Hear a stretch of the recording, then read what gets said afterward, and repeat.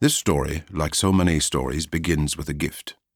The gift, like so many gifts, was a book, and the book was given to me by a man called Don, with whom I became friends in Beijing during the autumn and winter of 2000.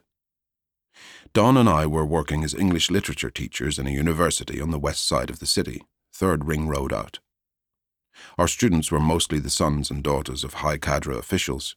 If you mentioned Tibet or Taiwan, 30 faces dipped to their desks. We taught our syllabus from a fat crimson-jacketed anthology of English literature that reframed literary history.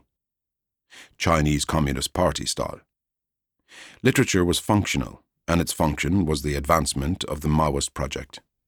Wordsworth, the revolutionary, was included, but not Wordsworth, the late-life conservative.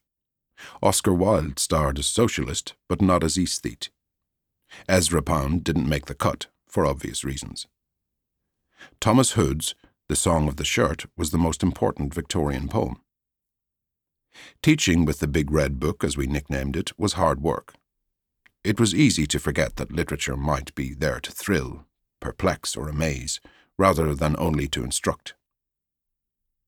What kept me most honest was Don. Don turned 60 that year. He was from San Francisco. He was tall, just starting to stoop. He dressed Kerouac style, black jeans, black leather jackets, and white t-shirts. Pebble glasses, short grey hair standing up in spikes. Small, sharp, wonky teeth, which you saw a lot of because Don talked so much and laughed so much. Fast rat-a-tat questions and answers, or long think pieces spoken at several words a second, but without ever making you feel like he was taking more than his fair share of airtime. Don was from a blue-collar background in California and had met poetry at the City Lights bookstore in his early 20s. It had changed his life. He'd heard Ginsberg read, he'd hung out with Ferlinghetti, he'd worked night school and then part-time at a state college to get a degree in literature as a mature student.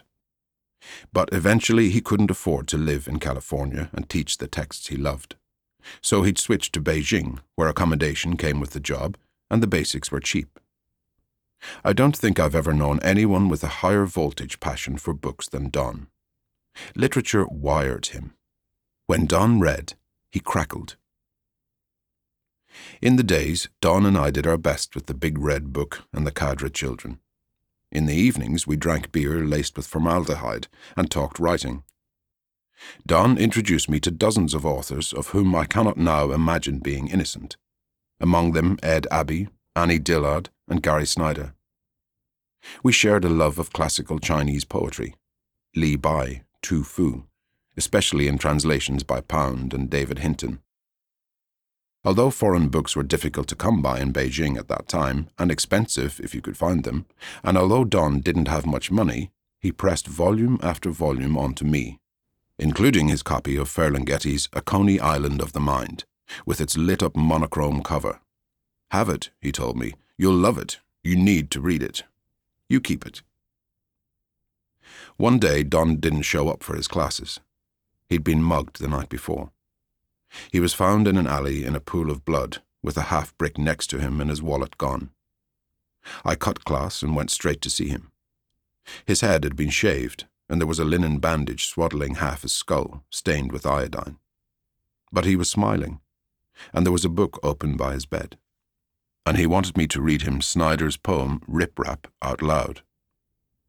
"Lay down these words before your mind like rocks placed solid by hands."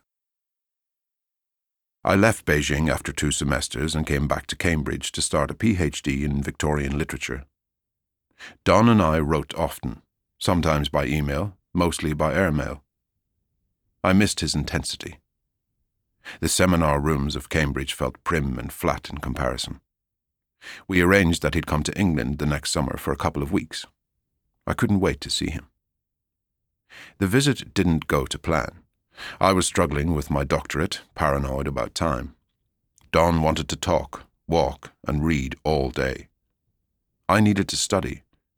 He wanted to explore the bookshops of Cambridge, G. David's, the haunted bookshop, both tucked away on opposite sides of a medieval cemetery. But I felt obliged to put hours in at the university library, where I was tracking down obscure texts from the 1860s in the huge leather-backed folders that constituted the catalogue in that pre-digitized era. After 5 days, I suggested that Don head up to Edinburgh for a trip on his own. It was an astonishing city, I said, unmissable, the Paris of the North, etc. I researched bus times for him. I knew I was trying to move him on. I didn't know he knew I was trying to move him on.